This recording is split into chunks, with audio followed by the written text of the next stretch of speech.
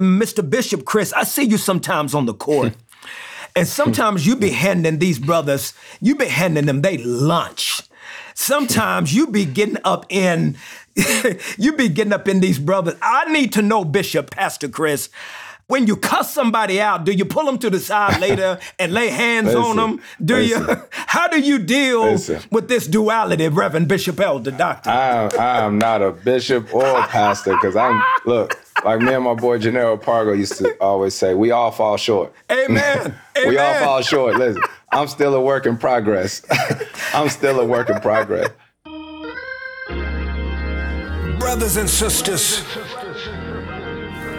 my name is Kirk Franklin, and I come to give you good words. Let's go. Today, I'm spending time with an icon. And I know we throw these terms around, but let me just open up the book for you. Ramah, it's from the book of CP3.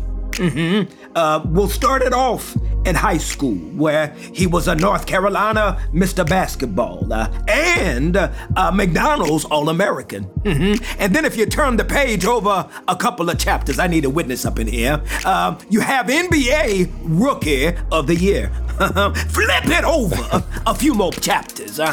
Look and tell somebody you have a 4-time All-NBA first team selection and a 10-time NBA All-Star. Yes. And ladies and gentlemen, brothers and sisters, friends and friendettes, he is a 2-time Olympic gold medalist and he's the president. I said president.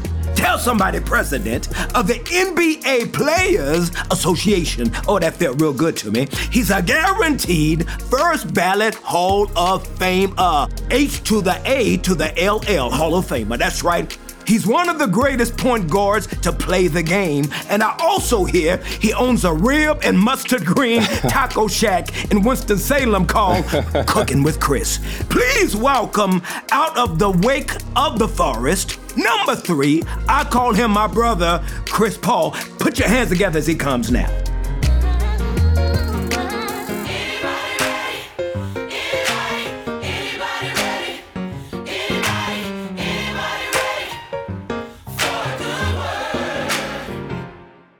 Man, listen here. I thought we was opening up the New Nation Project again.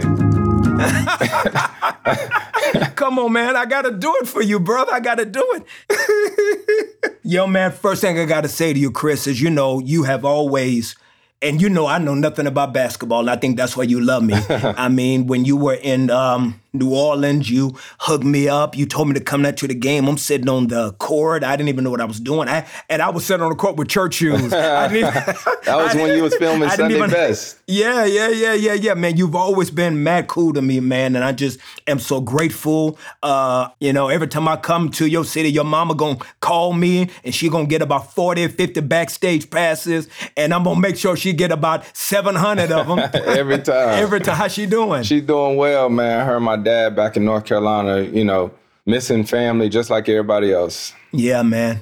How's Jade and the kids doing? They doing well, too. Everybody's doing well. I mean, I'm in Phoenix without my family, man. But, I'm just grateful and thankful that I get a chance to work right now. I come from a tight-knit, close family, and not being able to see them is probably the toughest part right now. But I'm healthy, I'm blessed, and I'm here talking to you right now. Chris, how have you been able to do that? I'm so much a person that can't stand being by myself. How do you do that? Man, you got to have people that you can talk to. You really got to have people that you can reach out and talk to. And luckily, I love this game of basketball like nothing else. But I love my family. You have to understand that it's a bigger cause, and I'm out here actually providing. I think that's the thing that keeps me going. But I'm human. I'm just like anybody else. I hate being by myself too. It's a lot of firsts for me during this season. First time I've been in an NBA city alone, and with all the different COVID protocols, there's no going home whenever you want to. So it's tough. Wow. Now, as I know that Pops like your dad was a major influence on your athletic career, and you got to tell me, was he more like a Joe Jackson kind of daddy or an Uncle Phil kind of daddy? Hey, he wasn't Which Uncle one was Phil. he? I'll tell you that much. My dad was really hard on me and my brother. And it wasn't just athletically. It was just life. Like, he taught us how to be men growing up, you know, taking out the trash, your chores. And I had curfew. I couldn't do whatever I wanted to do. I wondered if my dad Really? I wondered if my dad even liked me at times, you know? And when you think about it, you know, like I tell you before, Kirk, like I was Sunday school at 8 o'clock. I was an usher. My mom was Oh, my gosh. deaconess. My dad was a deacon. I was at church service. We was at evening service, you know, so. You was a church boy. What? Church boy. Listen. You a church boy. Listen. Now, here's my question for you with that. Were you also an athlete and church boy, like at the same time, or did the athlete kick in later? Oh, no. Always was athlete. Always. Okay. Played football and basketball. I mean, me and my brother, when our schedule would come out, you know, we'd be in church, you know, sitting in the pew looking like, all right, Mom, we got a game. We got to leave early. But, you know, you don't want to leave. Yeah. You don't want to leave church in the middle of the sermon because pastor might call you out. Yeah, it's all these levels of church, too. And you think about it, when we was growing up, there wasn't no such thing as children's church. Yeah. You know? Yeah, that's right. You sat in there in the pew next to your parents and was in there trying to, like, outline stuff, and they tried to give you stuff to keep you busy. And It was so and I fall boring, asleep. bro. Listen, if I fell asleep in church and my head hit that pew and it was so loud. Man, I want to ask you though, as a youngin', and you know, you dressed up like a usher and you got a dope fit on, you trying to get to the game. As I want to know, because you know, like I was a bad kid in school. I had ADD back then. They didn't know what that was. You know, just called a little dumb boy. And I really didn't have dreams coming up as a kid. You know, dreaming was a luxury that I couldn't afford. Right. When you were like 10 and 11, what were you dreaming about, Chris? Man, when I was 10 or 11, I was dreaming about hopefully making it to the NBA. I wanted to make it to the NBA and the NFL. I wanted to make it to both. I didn't realize, I didn't realize that you couldn't do both because the seasons overlap, right? You know, as a young kid, you see Deion Sanders out there, you know, you see Bo Jackson, they playing two sports. It's like, oh, I'm going to go to the NFL and the NBA. What did you play in football? I played quarterback and I played middle linebacker. That's why I'm like kind of rough on the court. I just, I like that contact. Were you nice? Yeah. Like, were you nice at football? Yeah, so I played 2 years of varsity football and JV basketball my freshman and sophomore year. So I was on varsity football and JV basketball. That's kind of backwards, ain't it? Well, you know, nothing about your career has been backwards, brother. Nothing about it's been backwards. I want to know from so many of these moments that you've had as a youngin', Chris, I'm quite sure that people have thought that this has been easy. You know, I'm even listening to you now talk about just the pain of being by yourself. And I know you've had to go through so many grueling moments in high school and college and being, you know, selected, all this stuff, you know, McDonald's and Rookie of the Year. There's a cost for that level of success. Yeah. Like it costs you something. Can you help somebody who may want your spot, who may, you know, envy the level of success that you have, but they don't know the cost behind it? Would you mind being a little open and just helping us with the cost of what it has cost you to be Chris Paul? Man, I tell you, and when I say this, and I know you know, Kirk, I hope no one takes this as a complaint at all. I'm just sort of telling you my story because I know how blessed and fortunate I am. You know, there's all these dreams or aspirations to change the livelihood for your family. And, you know, you want to get this for your mom and dad. You want to get this for your homies, your brothers, your grandparents, and all that. I think the biggest thing that I miss after all of the success is my family. You know, I went to college in my hometown, and then I went to the NBA after 2 years of college, and I moved away. Like, my first 2 years in the NBA, I was in Oklahoma because of Hurricane Katrina. Then I went to New Orleans. Then I was in LA, and then I've been to Houston, Oklahoma, and now Phoenix. But I grew up around all my family, all my cousins, all my aunts and uncles. And now when work started, I don't get to go home, you know? Yeah. So the hardest thing for me is when I played in LA for the Clippers, every holiday, every Christmas, I would fly 50 of my family members to me because I would have a game and I couldn't go to them. So I had to bring them to me. And so like even to this day, you know, I'm so proud and fortunate that I get to do what I do. But my little cousins, they don't really know me, you know, because they don't get to see me like that. You know, they know what they think of me. But I think that's the toughest part. You know, you hear about all these horror stories of athletes and money and people going broke. And I know that there's a player that used to play here in Dallas for the Mavericks, and he's been homeless. And I think they've been trying to get him help. I think he has had some issues, and I believe that Mark Cuban has been trying to get involved to help him. Do you know the gentleman's name I'm talking about? Yes, sir, Delonte West. Yes, man. You know, and now mind you, I'm a civilian. Like I'm not a big sports guy, and when I see things like that, it just breaks my heart when I see the humanity and sometimes how people overlook that human part of you because all they do is that they focus on the celebrity of either who you were or what you're not anymore, right? Can you give some young kids, some young boys in college, some young men that need to know, like when you went to your bank account for the first time and you saw that your life had changed overnight, right? Yeah. You saw that no longer did you have $12.17 in the ATM, but it was more than that. It was more, you know, like you were blessed in ways that you probably would have never imagined. How did that not suffocate you and get you lost where you didn't lose your hunger for your gift? Man, Kurt, there's so many different layers to that question you just asked. Like, I still remember like it was yesterday, you know, and I was a sophomore in college, had $151 in my bank account, declared for the draft. Agent asked if I wanted $100,000 up front. Thankfully, I said no, because my parents said that's too much. But $25,000. It happened that day. I went to the bank down the street and went and just wanted to get a statement. Yes. You know how you put your credit card in and just like get a statement? Yeah. I got the statement and that thing said $25,151 and I was tripping. Lord Jesus. Went right to the mall with my girl, my homie, his girl, and said buy something. You know? Yeah. But I say that all to say, you know, young men, especially men of color, we don't know these type things. Yeah. You know, the biggest thing that a lot of us lack is financial literacy. Yes. And so when we do make it, our signs of basically showcasing that we made it is the biggest chains, the nicest cars, the most clothes, you know, all this different type stuff. And the people around us, they don't know either, you know?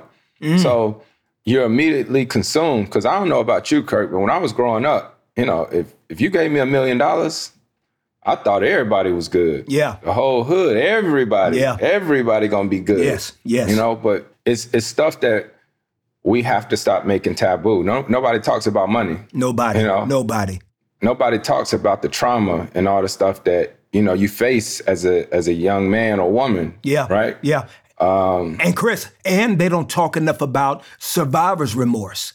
Like you probably, maybe, did you ever go through some guilt? Like, man, I feel. What? Yeah, it's like you feel bad. People will make you feel guilty. Yes. And make you feel bad real quick for being somewhat successful. And so that's the hardest part too. That's the hardest part. And so you're dealing with all that. You're managing this. Nobody in my family had ever seen this type of money. Yeah. Right? Yeah. And so, you know, it gets tough when family members or this person, you know, you still a kid. And I think that's the biggest thing that I learned as a 19-year-old millionaire, right? I think everyone always thinks whoever is the breadwinner is the leader of the family, right? But that's not the case. Just because I made it to the NBA, my dad's still the head of the family. Amen. Oh, that's so good, CP. That's so good. Who taught you that? Who sacrificed to help teach you that? Who was the person that you can point back to and say, that was the person that gave me the light that I needed to not fail at that same mistake that we continue to repeat as young Black men or young men that come into a level of quick success? You know, I think my dad did an amazing job of always being consistent. That's the thing. And it's crazy. I don't ever think about it. I talk about my dad a lot, you know, but my dad has always been consistent. And what happens a lot of times when guys become successful, a lot of times people will be like, if they get an award, they be like, Mama, I want to thank my mama, and I love my mama to death. I love my mama to death, but my dad has just always been consistent, and he's still my end all be all. Wow. Right? Wow. And that, like, for me as a man, like, my dad is the standard, and I'm 35 years old with kids of my own, but I still care what my dad thinks. Wow. Man, I pray someday that my kids, as I hope my son will speak about me the way you speaking about your dad. Because there's nothing more in the world, Chris. I'm telling you, whenever your dad hears you talk about him like this, you have no idea what this does to a daddy. And it's crazy because as I get older, my son is 11 now, right? And I watch him as I get older, and I watch how I talk to him. And, there's conversations that I have with my son that my dad never had with me, And I learn there's things, when you become a parent, you're like, all right, I'm going to take some of this from my dad and, this and that. And I see the relationship because my grandfather got murdered when I was in high school. Yeah, man. And that was tough. That was tough. That was, one of those moments that let me know that life is precious and anything can happen at any given time. But when I lost my grandfather, who was my best friend, it showed me a lot. Tell me a little bit about Mr. Nathaniel Jones. Tell me about him. Oh, man, my granddad was everything. Like, when I said I didn't think my parents liked me, I wasn't tripping because my granddad had my back. Wow. And my grandmother died from lung cancer when I was 8. That was my mom's mom, and then this was my mom's dad. And I'm actually, I'm doing a book right now. I'm doing a book and a movie with Disney about my relationship with my granddad. Wow. Beautiful. And he was just, he had the first Black-owned service station in North Carolina. And you used to work there, right? Did I? Boy, I was rotating tires, changing oil. And it taught me about hard work. Because, if I wanted some shoes or something to hoop in or anything, I went and asked my granddad. He'd be like, okay, come work at the service station for a week. Chris, let me ask you this, man, because you are so vulnerable about your journey through this about Mr. Nathaniel Jones. And unfortunately, his life was taken. And he was murdered. And it was at the hands of some young kids that did it. How did you maneuver your faith in that moment and not be angry at God and still end up liking God after that? I was angry. Very. I questioned a lot of things. They always say, why does bad things happen to good people? Yeah. And my parents have always said everything happens for a reason. So I questioned God for a while, for a long time. And I don't know. You just see the way life continued to go on. And, there's these moments that happen throughout life. The birth of my son, the birth of my daughter, all these moments in life, and I watch it and it goes on. I see family doing this or Christmas gatherings, and I just know that he's there, right? Wow. And then I'm not me and able to do what I do on a daily basis without, these different trials and tribulations. So. Listen, man, did you ever run into this issue with your faith and forgiveness? And how did you get through that issue? Or is that still something every day that is just a journey? Have you forgiven the young man? Is it something that you still walk through in your faith? Because I don't know how that feels. And I can't tell you what I would do if I was ever in that situation. I don't know, because forgiveness is something that is such a big ask of God when something like this happens. It took me a long time. But I did, forgive or just basically sort of moved on from it because I knew that the hatred in my heart, it wasn't going to bring my granddad back.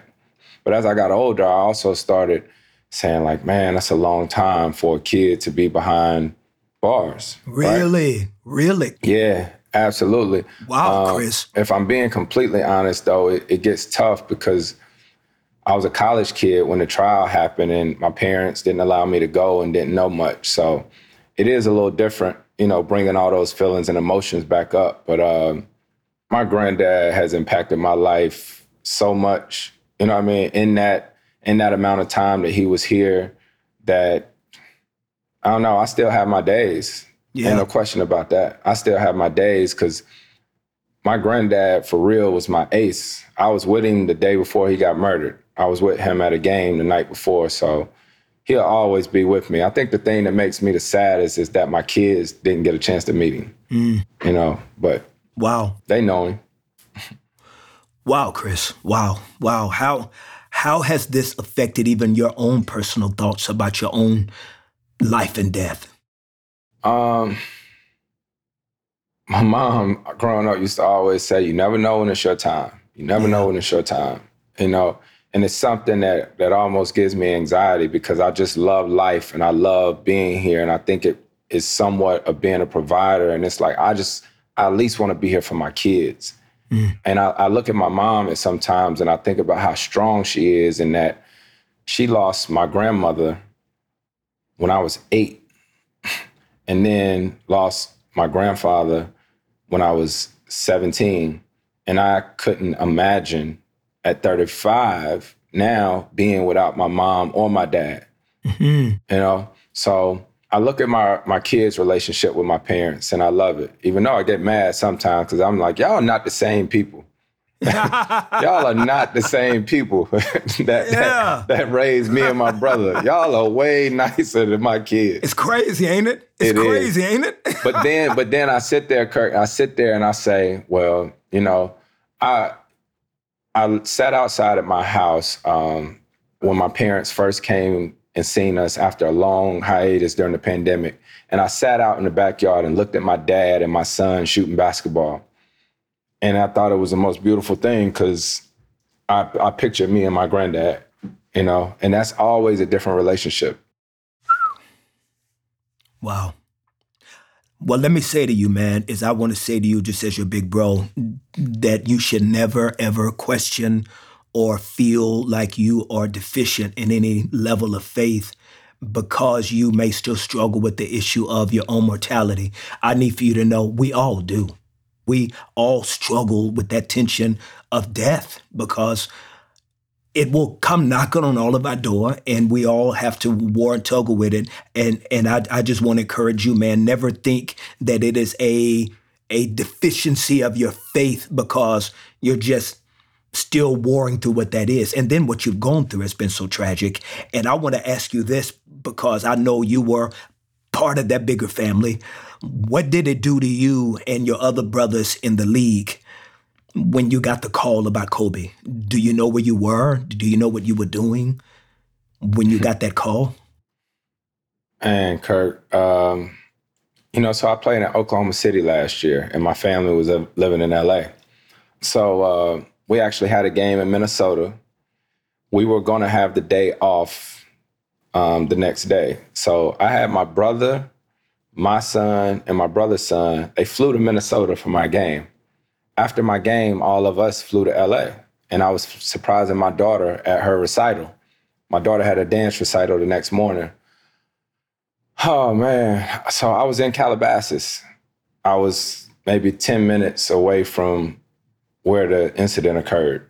Wow. At my daughter's recital when I found out what happened. And so to me, it's still surreal. Me and Cole would go like stretches of like not talking or whatnot. You know, everybody's pretty busy or whatnot. So I think for me, that's how I don't know, process it. It's just that me and him ain't talked in a while, so it's still not real to me. Man, that's pretty deep, Chris. That's pretty deep. It is so obvious to me that you have been in some deep parts of the water, brother. You've had to swim in some deep parts of the water as a young man, and I want you to know that you do it well. You do it so well that I gotta ask you, this Jesus that shines in you, hallelujah, praise the Lord, I love everything you said, I can feel your emotion. But Mr. Bishop Chris, I see you sometimes on the court. And sometimes you be handing these brothers, they lunch. Sometimes you be getting up in these brothers. I need to know, Bishop, Pastor Chris, when you cuss somebody out, do you pull them to the side later and lay hands on them? How do you deal with this duality, Reverend Bishop Elder Doctor? I am not a bishop or a pastor because Like me and my boy Gennaro Pargo used to always say, we all fall short. Amen. We all fall short. Listen, I'm still a work in progress. I'm still a work in progress. But during some games, or after some games sometimes, I have a text from my mama. She'll be like, I seen what you said. I seen what you said. Well, mama, you need to put that TV on mute.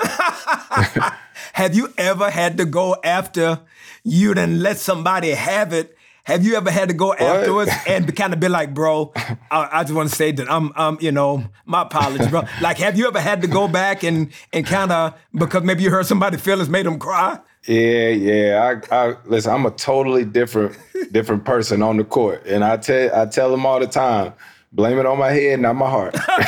Not my heart. Because I click out. I click out when I get on that court. It is very obvious, Mr. President of the NBA, Mr. NBA Players Association, but I think that competitive spirit that you have is the reason why your credentials are so shining. It's just the reason why your longevity just continues to go before you, bro. And I know that type of competitiveness, even for me, and I'm shorter than you, what I'm saying? I'm not, as a dope, on the court as you, but I have a competitive spirit. And men, you are married men, what I'm saying? We married with these families, you love family. Is it hard for you to turn that competitive spirit off when you pull up in the driveway and you got to be just normal Chris?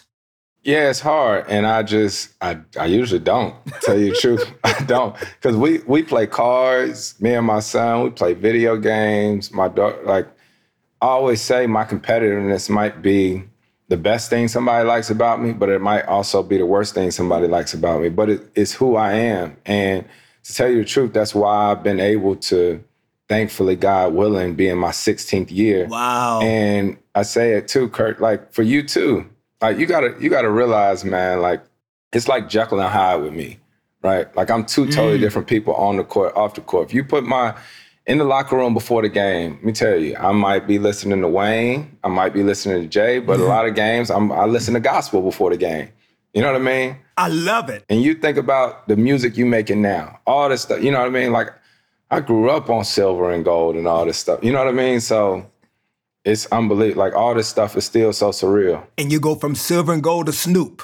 I love it. Right. Oh, quick, fast, and in a hurry. Quick, 0 to 100. Did you and wifey, did y'all ever have to walk through that? Were there ever moments in your marriage that you, like me and Tammy, we love talking about how we've gone to therapy and how we have to work. Did you and wifey ever have to walk through your competitive Jekyll and Hyde thing to be able to try to kind of massage it and adjust it to the married life? Absolutely. And it's forever changing. And I always say I'm not perfect by no means. Amen. No way do I try to project that I am, but I'm always a work in progress, and so is our relationships. When we get back, I asked Chris if his status as an NBA superstar ever conflicted with being a man of faith. More good words after the break.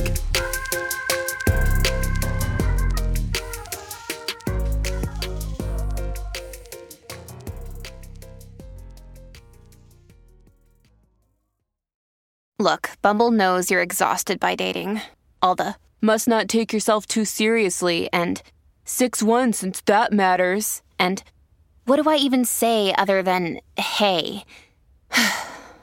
Well, that's why they're introducing an all-new Bumble, with exciting features to make compatibility easier, starting the chat better, and dating safer.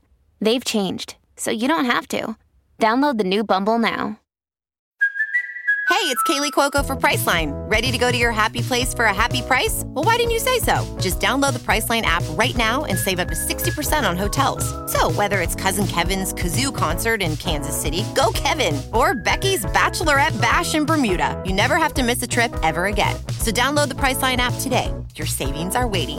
Go to your happy place for a happy price. Go to your happy price, Priceline. Anybody ready for a good word? I have a question I've been wanting to ask you. Yep. Was it hard for you to live your faith out loud when you became this international star? Like, was it because, sometimes it's always appeared that you can't be a believer and still have drip, you know what I'm saying, to have a little swag. Well, was it hard for you at first? I don't know if it's hard. It's just that maybe everyone expects you, if you're a believer or whatnot, that you got to be perfect. Yeah. And that's the thing that comes with judgment and all that stuff like that. Oh, this, that, and this, that. I think for me, I just remember always growing up in church, they saying, don't deny him. Mm-hmm. Don't deny him, because then how you feel if he deny you when you get to the gates. Word up, word up. So I think with every person, your faith is sort of individualistic. You know what I mean? Mm-hmm. You don't have to basically thrust it on everyone else. Mm-hmm. I can't dislike you because you don't believe the way that I believe, but I can allow you to see God in me. That's right. That's right. So you'll win somebody just through your love. You know what I mean? Some people will see a sermon before they read one or hear one, and they can see that through your life. I totally dig that on you. What has kept you being able to keep that balance where people respect your game, they respect your drip, and for you to be able to live your faith out loud? How has that been for you personally? What's funny is, I'll tell you, when I went to college in my hometown, right, Wake Forest. So I was 5-10 minutes away from my church home. And I never forget when I stayed on campus. It was like a Sunday morning, I woke up and I didn't go to church, right? Mm-hmm. And it might have been my mama. It's probably my mama, my daddy, and called me and was like, "Where you at? Where you at?" I'm like, "I'm at school. I'm at school." But that's what happens when you go to school in your hometown. Because now I feel like I'm on my time. You know what I mean? But they calling me talking about, why you ain't at church? And then so you get into the NBA too, and you play on Sundays, you play on Wednesdays, you play on all this stuff. And the biggest thing that I always say, because I did a lot of moving, might not necessarily find a church home, is that it's the foundation. Mm-hmm. Like, I got that foundation in me. So I could be going through a tough time, and I can put on the fight of my life. You know what I mean? That'll take me right to church. I'm just telling you, like, for real, like, this Ladies and gentlemen, he's dropping a lot of my albums, ladies and gentlemen. I just want y'all to know that's what he's doing for me right now.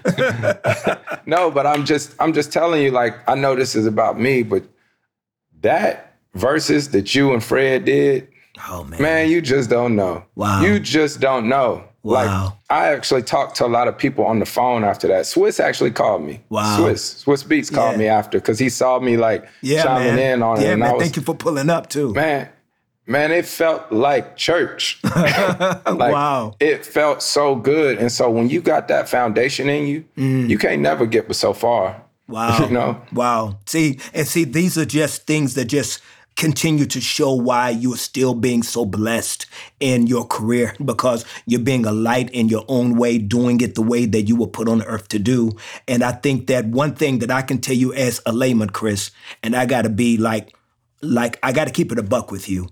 It has brought tears to your boy's eyes to watch the level of leadership that I've seen you and other brothers in the NBA when it comes to all of the issues that have happened over the last year and all these different pandemics that we've been facing as Black men, and the leadership that y'all have taken. And I cannot tell you, I'm so proud of what I've seen. And if you don't mind giving me a play-by-play call on what was happening in the bubble when you guys were getting the calls about Breonna and getting the calls about George Floyd, because we were at home and we were seeing y'all huddling up and moving from room to room, and I saw some guys walk off the court. Do you mind just sharing with some of us who didn't get a chance to live that? If we can just live vicariously through you in that moment, man, we want to feel what that was. Yeah, so, going into the bubble was a decision that we all made as a collective, as players, right? Obviously, we wanted to play games, and it was therapeutic for all of us as a whole, but we left our families. Meanwhile, all the social injustice, all the social unrest, and now we're in the bubble and we're playing games. You play on Monday, you play on Wednesday, you play on Friday. And so you're alone. Once again, we talked about that. You're sort of by yourself. You're with your teammates every now and then. Yeah. And the days that you're not playing games, you're preparing for the game. So if you play on Monday and you play on Wednesday, Tuesday, you're getting ready for the game. So you're not really getting a chance to deal with these different things, these different issues. And so when everything was happening, it was a lot. It was a lot. And guys, don't even have time to get on the phone to check on you. You know what I mean? I just want to check on you, my brother, to see how you processing this, how you thinking about it. And so when the Milwaukee Bucks decided they weren't going to take the court, right? Yeah. The rest of us stood in solidarity and was like, we feel you. Now let's get together and let's talk about it. Wow. Let's see what this means. Let's talk. Like, that's the first time since I've been in the NBA that we all got together in a room and really got a chance to express our feelings. And it wasn't like, how does your body feel, or how did that shot feel that you made the other night? This was like, no, like, what's going on in your soul? Wow. Wow. Wow. Because when the stuff happened with George Floyd, I was home and I could hold my son and my daughter and tell them what was taking place. When the stuff happened with Jacob Blake, some stuff just don't hit the same over the phone. So a lot of us who are looked at as protectors of our family, we couldn't be that at the time. So we just needed a reset to analyze everything. And while you were talking, it just reminded me, Chris, this was your second time going through this. You went through this back when you were playing for the Clippers, correct? Oh, yeah. With the owner. Yeah, Donald Sterling had made some racial comments that was crazy. And so, yeah, unfortunately, they always say, the best teacher is experience. Yeah. And so, all these things that we go through, I think the biggest thing that I've learned is communication. Do you think that first situation equipped you to help the other players this past summer, that you had been through some of it a little bit? You had a chance to feel and emote what that feeling can be when, as a black man, you feel this tension in America. Do you think that it gave you the language to help some of the younger players when this happened again? I think it helped, but also being that I've been involved with the union now since my third year in the league, once you're a part of a union, it's a real team. Like, it's a big team, and you have to understand that the decisions you make affect more than just yourself, right? You have to make decisions that's for the greater good of the entire league. So as emotional as we all were, and, there was a lot of guys who like, man, how are we going to do this? Or how are we going to do this? We came to a decision that was like, look, we can do both. We can, spread our social justice message and get people out to vote and play at the same time, right? So I'm proud of our players for what they've not only did, but what they continue to do. So am I. And I hope that everyone else can really kind of speed up and learn from what you guys have done in an excellent way. Do you feel that you have come out of this still winning? Were you afraid of losing some endorsements? Were you afraid of any backlash, repercussions from some of your deals? No, I was never afraid of that. I think because any partners that I have at this point in my career, they know who I am and what I stand for. So at the end of the day, the decisions made as far as social injustice and all that was, I need my kids, when they get older, to understand in these different situations that we were on the right side of history. Yes, sir. Right? Yes, and sir. as long as I know that, then I can sleep at night. Yes, sir. Chris, do you think that being a role model is an option, or do you think it's part of the package? First and foremost, any and everything is an option. I know it sounds crazy, but I think it's part of what comes with it. And when you have kids, you understand that responsibility, right? And I only say that because, like I said, I have kids. And I remember when my son was younger, I had a teammate or whatnot. Sometimes, you just dad. But I remember I used to tell my son, I used to be like, Chris, if you don't do this, DeAndre Jordan gonna be mad. And he straightened up. So, whether you want to or not, they're watching. Yes. They're watching. Yes. Our kids are watching and they're paying attention. So it's a huge responsibility. So you just need to be aware and conscious of it. Now, I know that you have a nonprofit and it's all about giving back. And I want to ask you a question, man, just because sometimes I can be honest and tell you that I almost feel like it's unfair for everyone to expect you guys to have something that is always in the public space. that all of your giving, all of your contributions, everything that you do, that it's got to be a post, that it's got to be a social media moment. And sometimes that can take away from the heart, but because now you're trying to live up to the expectations of everyone. And do you feel sometimes even that pressure? Absolutely. And I think that's one of the things that I think, I've been growing with is understanding that at the end of the day, we all sort of just want to be happy. You know what I mean? And I know that sounds like a song, but it's real life. Ladies and gentlemen, he's just giving me another plug again. That's another plug from my friend Chris Paul, Wanna Be Happy. It's off one of my albums. Thank you. God bless. It's real, though, because you realize at some point in life, you spend a lot of time trying to make sure everyone else is happy and making sure everyone else is good.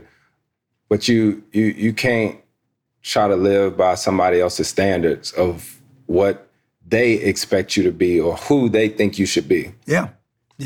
And I think that's the hardest part for us all, because they put you up on this pedestal and tell you, oh, you do this, you do this, you do that. Man, listen, you do what you're going to do. I'm going to do what I'm going to do, and I'm going to be happy. Do you feel that you always have to show it to let the people know that it's happening, or have you not caved into that level of pressure yet? No. I think once you get comfortable and know who you are, right? Yeah. And you know who you are, then that doesn't matter. Yeah. Then that doesn't matter. You don't have to post, oh, I did this, I did that. Is as long as you know what you've done in your heart, I think that is the real sign of giving, stewardship, of helping others. And so I agree with you. Yeah, you don't have to. So then it doesn't always have to be public. It doesn't always have to be something that everybody can see for it to still be effective. And I think that's beautiful. Even what you're doing with your nonprofit, you're doing something with HBCUs, right? Now you want me to tell you about it, huh? No, I'm just kidding. No, I'm just kidding. What? I'm kidding. What was that? I feel a little something. I'm saying, no, because you said you ain't got to talk about it. You can just do it. But it's not a secret anyway. It's not a secret. I'm actually currently enrolled at HBCU at Winston-Salem State University. Are you serious? Yeah, Kirk. So everyone in my family went to HBCUs except for me.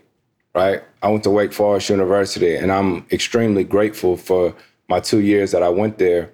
But because I grew up, in North Carolina, around A&T, around Livingstone, North Carolina Central, all these schools, we done started doing a lot of work for these different HBCUs and trying to make sure that they're getting the proper funding. Beautiful. I got a show coming out on ESPN in February where we've been following North Carolina Central University, HBCU in Raleigh. So, yeah. So, wait a minute. You can't just stop there. What are you studying? Communications. I'm a major in communications. So, it's funny. I went to Wake Forest, which is in Winston-Salem. Winston-Salem State is in Winston-Salem. It's about 10 minutes apart. So, I did 2 years at Wake, and I plan on graduating from Winston-Salem State whenever I get enough credits. Now you're just showing out. So we got 10-time NBA All-Star, 4-time NBA, Hall of Fame, Rookie of the Year, McDonald's. You got the rib and mustard green taco shack, and you got the Cooking with Chris show. Where is that taco shack you talking about? I'm plant-based now. I don't have no ribs. I know that. Back in the day, I did. Hold on. You know what? And we got hit that real quick. So during Thanksgiving, when you go to the crib, and now that you plant-based, how young mama deal with that? Oh, she cool with it. She know what it is. My grandma who had the issue at first because of that fat back. Yeah. But I don't eat that no more. I don't eat chitlins and none of that no more. Changed my life. Hold on. You don't eat no chitlins, and you from Carolina, and you a black man? Not anymore. Oh, but I bet you. Not anymore. But I bet if I catch you on a weekday when you down and discouraged, and I bet if I bring a trough, of chitlins. Chris. When you down and discouraged. A trough of chitlins will bring you out. Chris, I want to know, man. You've done so much. You back in school. You killing it. You're the daddy and husband, and you're just leaving a legacy, and I know that you got to think about it whenever you feel that time, that clock, whenever that moment, whenever that horizon, that sunset starts to pull on your heart, what's next for you? Man, that's a great question. It's year 16 in the NBA, and over the years, I've always been intrigued by business, right? Because, they tell you when you come in the league, what you gonna do when that ball stops bouncing? And I used to be like, man, that ball ain't gonna stop bouncing for a long time. I hear you. Fortunately, I was right, but I'm closer to being done than I am from being started. I have a number of businesses that I've invested in, that I own. I have a production company. I do a lot of different things, but basketball is still like my heart. Yeah. Like my heart. I love the game today like I did when I was 5 years old. Wow. And so whenever that time comes and I'm done playing, it's going to be hard. It's going to be really, really hard. I don't care how much money I got or how many businesses I got set up. Basketball is a way that I express myself, sort of my happy place. Yeah. Right? Yeah. So, when I'm done, what I want to do is I want to enjoy my family. People always ask, am I going to be an NBA coach? I always say there's no chance. I would like to be the owner of a team. Come on, man. Because I want to go to my kids' events. Wow. Like my mom and dad, my mama was always a team mom. My dad was always the coach. I don't get to do any of that for my kids, right? Like my wife has been unbelievable in doing all these things, and she's had to be mom and dad in a lot of situations, and I wanna be there. And she's so dope too. Please tell her I said hi, bro. Please tell her I said hi. Will do. More with father, husband, and NBA All-Star, CP3, when Good Words returns.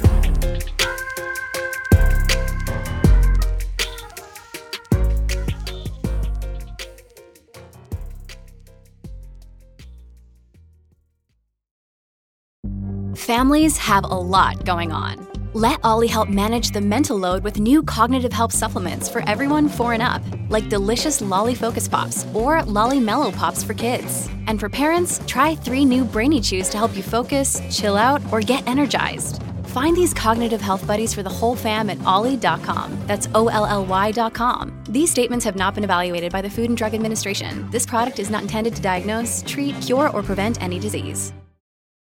When you need mealtime inspiration, it's worth shopping Kroger, where you'll find over 30,000 mouth-watering choices that excite your inner foodie. And no matter what tasty choice you make, you'll enjoy our everyday low prices, plus extra ways to save, like digital coupons worth over $600 each week. You can also save up to $1 off per gallon at the pump with fuel points. More savings and more inspiring flavors make shopping Kroger worth it every time. Kroger, fresh for everyone. Fuel restrictions apply. Another day is here, and you're ready for it. What to wear? Check. Breakfast, lunch, and dinner? Check. Planning for what's next and how to save for it? That's where Bank of America can help. For your financial to-dos, Bank of America has experts ready to help get you closer to your goals. Get started at one of our local financial centers or 24/7 in our mobile banking app. Find a location near you at bankofamerica.com/talktous. What would you like the power to do? Mobile banking requires downloading the app and is only available for select devices. Message and data rates may apply. Bank of America NA, member FDIC. Anybody ready for a good word? What advice can you give some young players? As a matter of fact, when I finish talking to you, I'm going to say something to a whole bunch of young high school boys that are signing today. There's a coach here that asked me to jump on a Zoom and just said something encouraging to a lot of young boys that are about to sign to college. What is something that, as a successful man that was still able to keep his faith, because Chris, you know that's rare. Mm-hmm. To be able to have success and keep faith, that is not easy, brother. That's not easy. Right. What advice can you give a young athlete, a young black athlete coming up, about the value of having a relationship with God when all they've seen is a lot of the negativity, church hurt? They've seen pastors with the whip, but the church, church raggedy, ain't got no AC. You know what I'm saying? What could you say? Yeah, I think one of the things that I would say to him is don't let this be the best or the biggest day of your career, right? Like this signing day, like after today is get back to work. You got to have like a workman mentality. And that's the thing. Like I'm 16 years in and I still work like I'm a rookie. Yes, sir. Right? And the thing that I always ask people, and you should ask them this, Kurt, you say, what's your why? I'm going to do that. Like, what's your why? And at the end of the day, when you say, what's your why? And they say, what you mean? Listen, if you want to keep it 100, like everybody be honest, why do you want to be successful? Yeah. Right? Yeah. If you love basketball, football, whatever, what is it? Like for some people, it's girls. Yeah. You know? For some people, it's money. Some people, it's fame. Some people, is I want a new situation for my family. Yes. Right? Yes. And whatever your why is, like I know what my why was. Not only did I love it, but my granddad was somewhat a provider for my family. And I sort of wanted to take on that role. Like I remember when I got to the NBA, I was like, cool, I'll be able to get, my mom this, get my brother this, I can do this. And then as the years kept going on, because, Kurt, it doesn't slow down. Yeah, yeah. Yeah, man. It doesn't slow down, and then your roles sort of change. Like at one point I was like, okay, I've been able to do this. And then it's like, all right, that's not enough. Now I want to put my family in position so that they can succeed without me. Wow. So the thing is, what's your why? And if you really serious about it, and we talked about it being competitive, you know what I mean? Yeah. You telling me I can't do it? All right, watch this. What's your why? What's your why? What is your why? I love it. As a matter of fact, I love it so much, man, that I really feel that, since you've got these businesses, I really feel that there's a new one, man, you can do. I feel like we can open up a place, and I'm serious about this. We can open up a spot and we can sell basketball, beepers, and Bibles. What you think of that? Basketball, beepers, and Bibles. Man, these kids won't even know what a beeper is. Man, they don't know nothing about that. How I used to have to page my mama to come pick me up from camp. I had to hit her on her pager. Come on, man. I am so excited about all you're doing. It has been an honor to talk to you, King, man, and just thank you for just leading as I see you leading, man, and I see you not compromising, that you rock with God, man, and thank you for showing up in the Versus Battle, man. We were looking at you all in the comments. We're like, CP3 of his man, that was so crazy to see you up in there. Man, that was so... I know every song. What's your favorite... Oh, man, this is going to sound so self-serving, but I got to know because you so dope. What's your favorite Kirk song? Man, favorite song? Hold on, man. I got too many of them. I got a whole playlist right here that I listen to before the game. All right. Okay, now since it seems like you may need a little help narrowing it down, how about if I pick a couple for you? Let's play one for him, y'all. Come on, man. Dun. Dun, dun, dun. Yeah, Chris. Dun, dun, dun, dun, dun, dun, dun, dun. It's over now. It's over now. Wow. It's over now. I feel like I can make it. The storm is over now. Okay. Now, why do you like that one? Why do you like that one? Hey, man, listen. The way they come in on that, you know what I mean? If I walk alone, I'm not on my own. Like, these songs take me to a place, like, for real. Wow. Like, my church. Like, I remember it was an evening service, and one of my football teammates, his cousin, that's crazy. I remember this. His cousin led that song, sang that song at my church. Oh, man. When I was young. Yep. I was young. You just called me old. See, that okay, song, cool. I get it. Yeah. No. Ain't nobody calling you old. These is, what else you got? I can do this all day. Next one. I can do this all day. What you got for him? Oh, my God. This is crazy. Young people going to stand up real quick. Come on. Oh, Lord.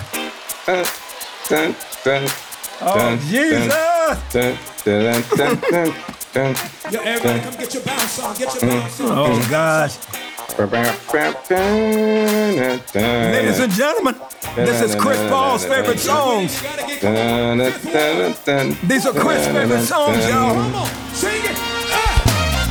When I close my eyes, I think of you and reminisce of all the things you do. I can't imagine my life without you. Chris.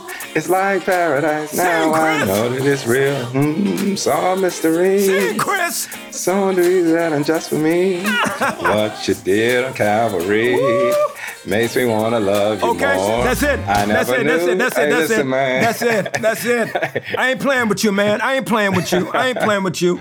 I ain't got time for this because you ain't gonna make me cry. I'm a thug. I'm a Christian thug, and you ain't gonna make me cry. I'm a thug, all right? I'm a thug. I ain't gonna cry. You ain't gonna have me crying, but I want you to know that it's an honor to know, man, that I've been on your journey with you. That is very humbling, bro. Thank you so much. Thank you. Chris. Hey, Kurt, listen. Kurt, if I feel any slight turbulence on a plane, I'll put you right on. Oh, man. I'm a bad flyer. Yo, Chris, give me last words of wisdom, man. Just some young player, some young man trying to figure out, man, did God forget him? Maybe there's just, not even an athlete, just a regular person that feels like that their dreams or that life ain't gonna never get better for them, man. You have any words of wisdom that you can leave? Yeah. Anything you want to say? I think my words of wisdom is never think that you have to be perfect. You have to be perfect. I think a lot of times, especially those who grow up in the church or go away from the church because, they feel like they're being judged or whatnot, we all battle with who we are and what we're supposed to be. But whatever type of faith you have, I think this is always funny to me. Like, whenever somebody who doesn't believe in a higher being or whatever, whenever something gets hard to get in church, they be like, God, help. You know what I mean? Mm-hmm. So I think the thing is just continue to search and understand that you hopefully are not alone on this journey and understand that anything can happen. I would have never thought as a kid, you know what I mean? Seriously, like sitting in church and singing and I'm telling you, Kurt, this is still so surreal to me. To sit here and even talk and have this conversation with you that anything is possible. Wow. All of this stuff and your dreams and all that stuff really can come true. Ladies and gentlemen, I want you to help me thank future Hall of Famer, one of the greatest ever to do it. They call him CP3. Y'all know him as Chris Paul. Thank you, brother. Kurt, I appreciate you. There's so many of you listening to this that if truth be told, you've had your own levels of tragedy and heartache and loss. And for some people, tragedy can make them so bitter that they can't see that they still have a future.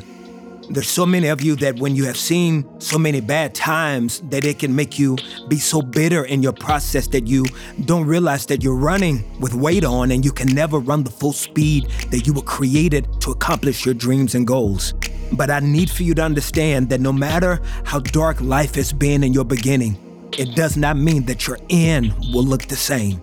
Talking to Chris today and hearing about the loss of his grandfather and how difficult that was for him and how painful it was for him, it did not stop him from still knowing and seeing that the dreams of his grandfather were able to be lived out in him, that he was able to finish running the race.